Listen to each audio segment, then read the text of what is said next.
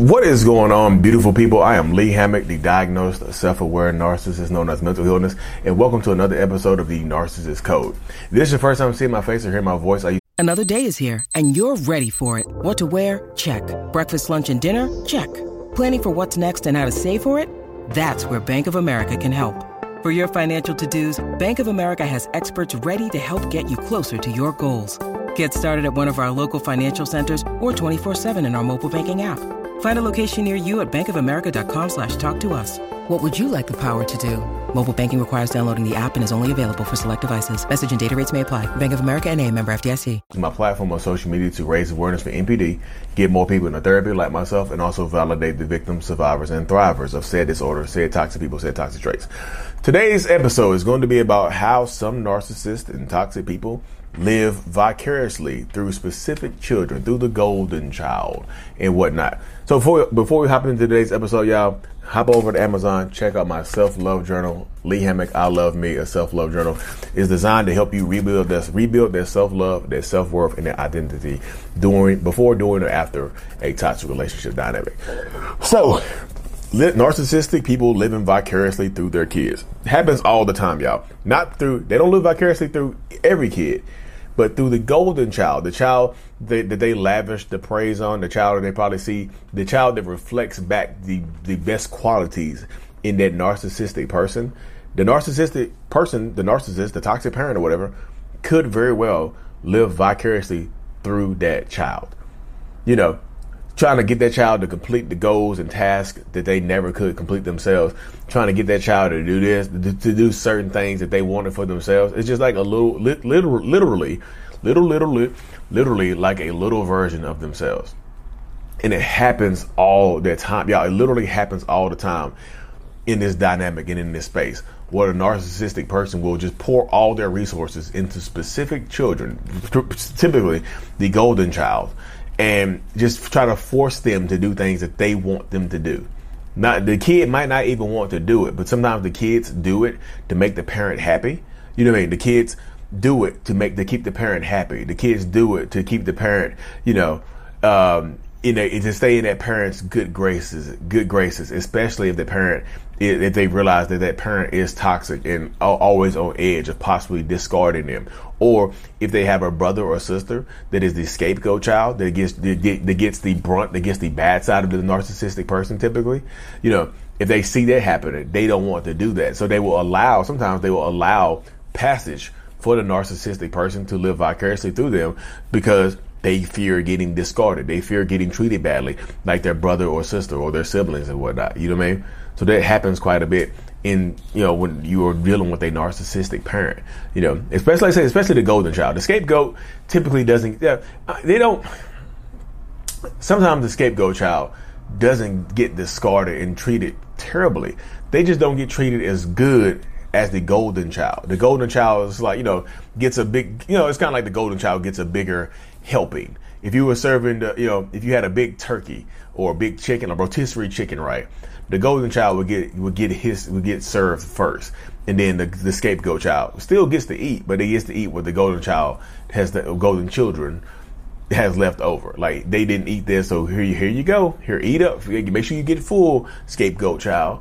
You know what I mean? And that can right there, and when they do that, it can create a weird, I'm not saying the brothers and sisters, the siblings hate each other, but sometimes they can create a weird dynamic between siblings that they end up competing for their parents' love and affection and whatnot. Where the scapegoat child will try their hardest to allow the parent to live vicariously through them. They see the other child getting all the attention, getting all the praise, getting all the, the love and getting adored and stuff like that. So they start trying to do stuff that they might not even want to do. Let's just say the easiest thing is sports, y'all. The easiest thing for me to talk about is sports. So let's say the toxic parent was good at basketball, but didn't make it that far. But they have a golden child that they see, hey, you just like me, you have the talent, but I'm gonna push you. I had nobody to push me. So they push that golden child to the limit. Even though the golden child might like football, might like baseball, might like some other sport, but they don't want to do the other sports because the parent wants them to play basketball. But you have the other children, the scapegoat children, that might not even like basketball either, or they might actually love basketball, and want to get the attention of their parent. So they start playing basketball, and they're really good at it. Sometimes they might be even better than the golden child.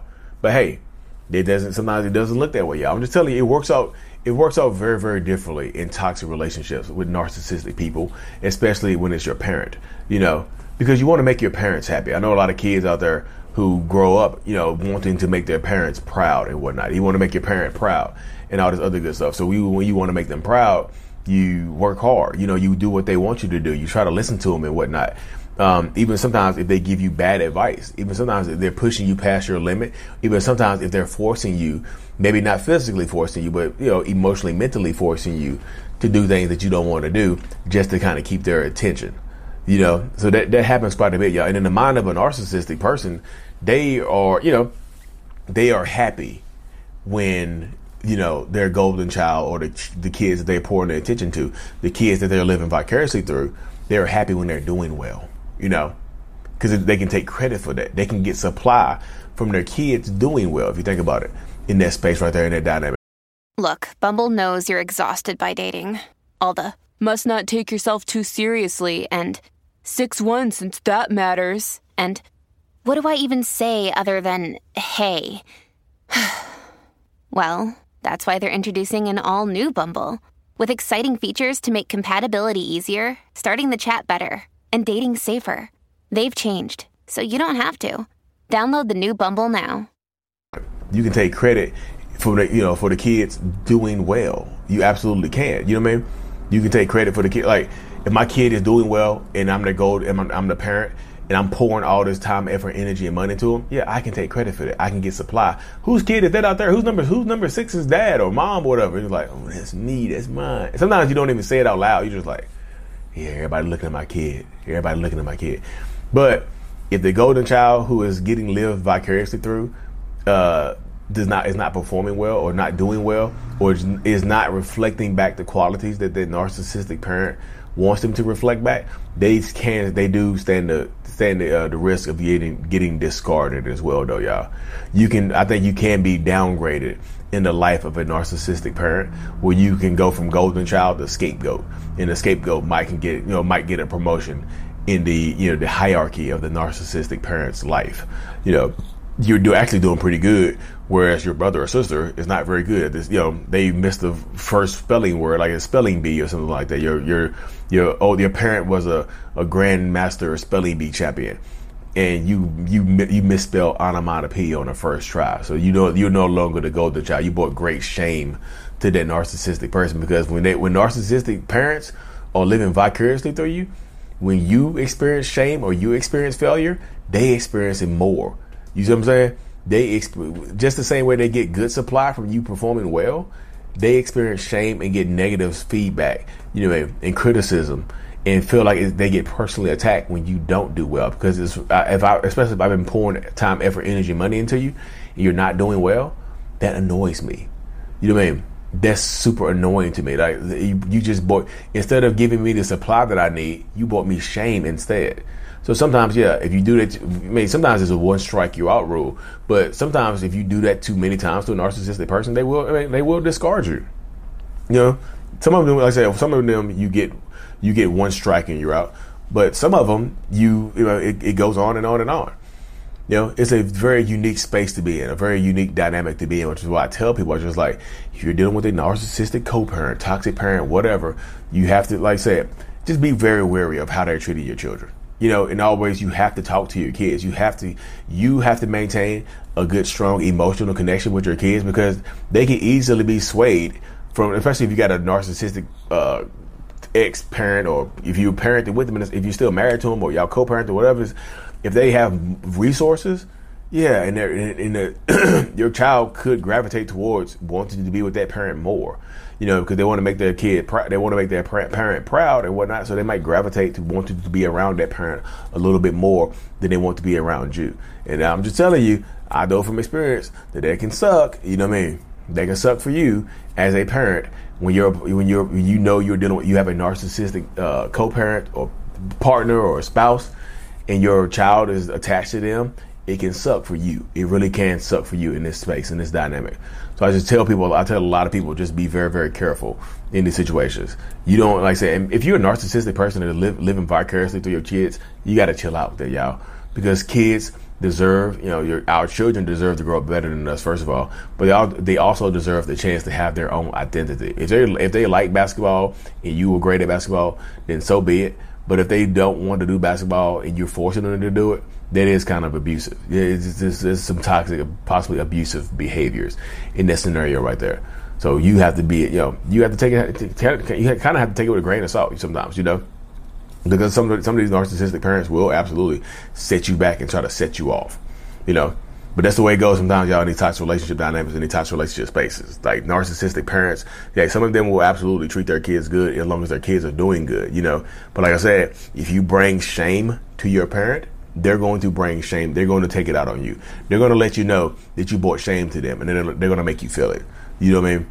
So you have to be very, very wary when you're dealing with toxic, narcissistic parents. Y'all, if you're a kid being raised by a toxic parent and they're living vicariously through you, just be careful. Just like I said, don't be afraid. Like, it's hard for me to say don't be afraid to be yourself, because they might take it out on you. They might, if you're in college trying to if they are a doctor and they want you to be a doctor, but you really want to be a lawyer or something like that, or an astronaut or something like that, and if you drop out there, if you change majors, they'll threaten to they might cut off your finances. You see what I'm saying?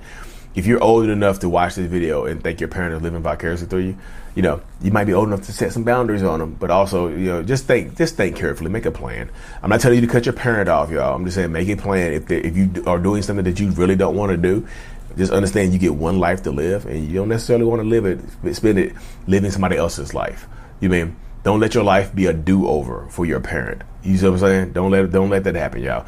But anyway, y'all, thank y'all for tuning in to another episode. Like I said, if you haven't hopped on Amazon, go over there and grab this self-love journal, I Love Me, a self-love journal by Lee Hammock.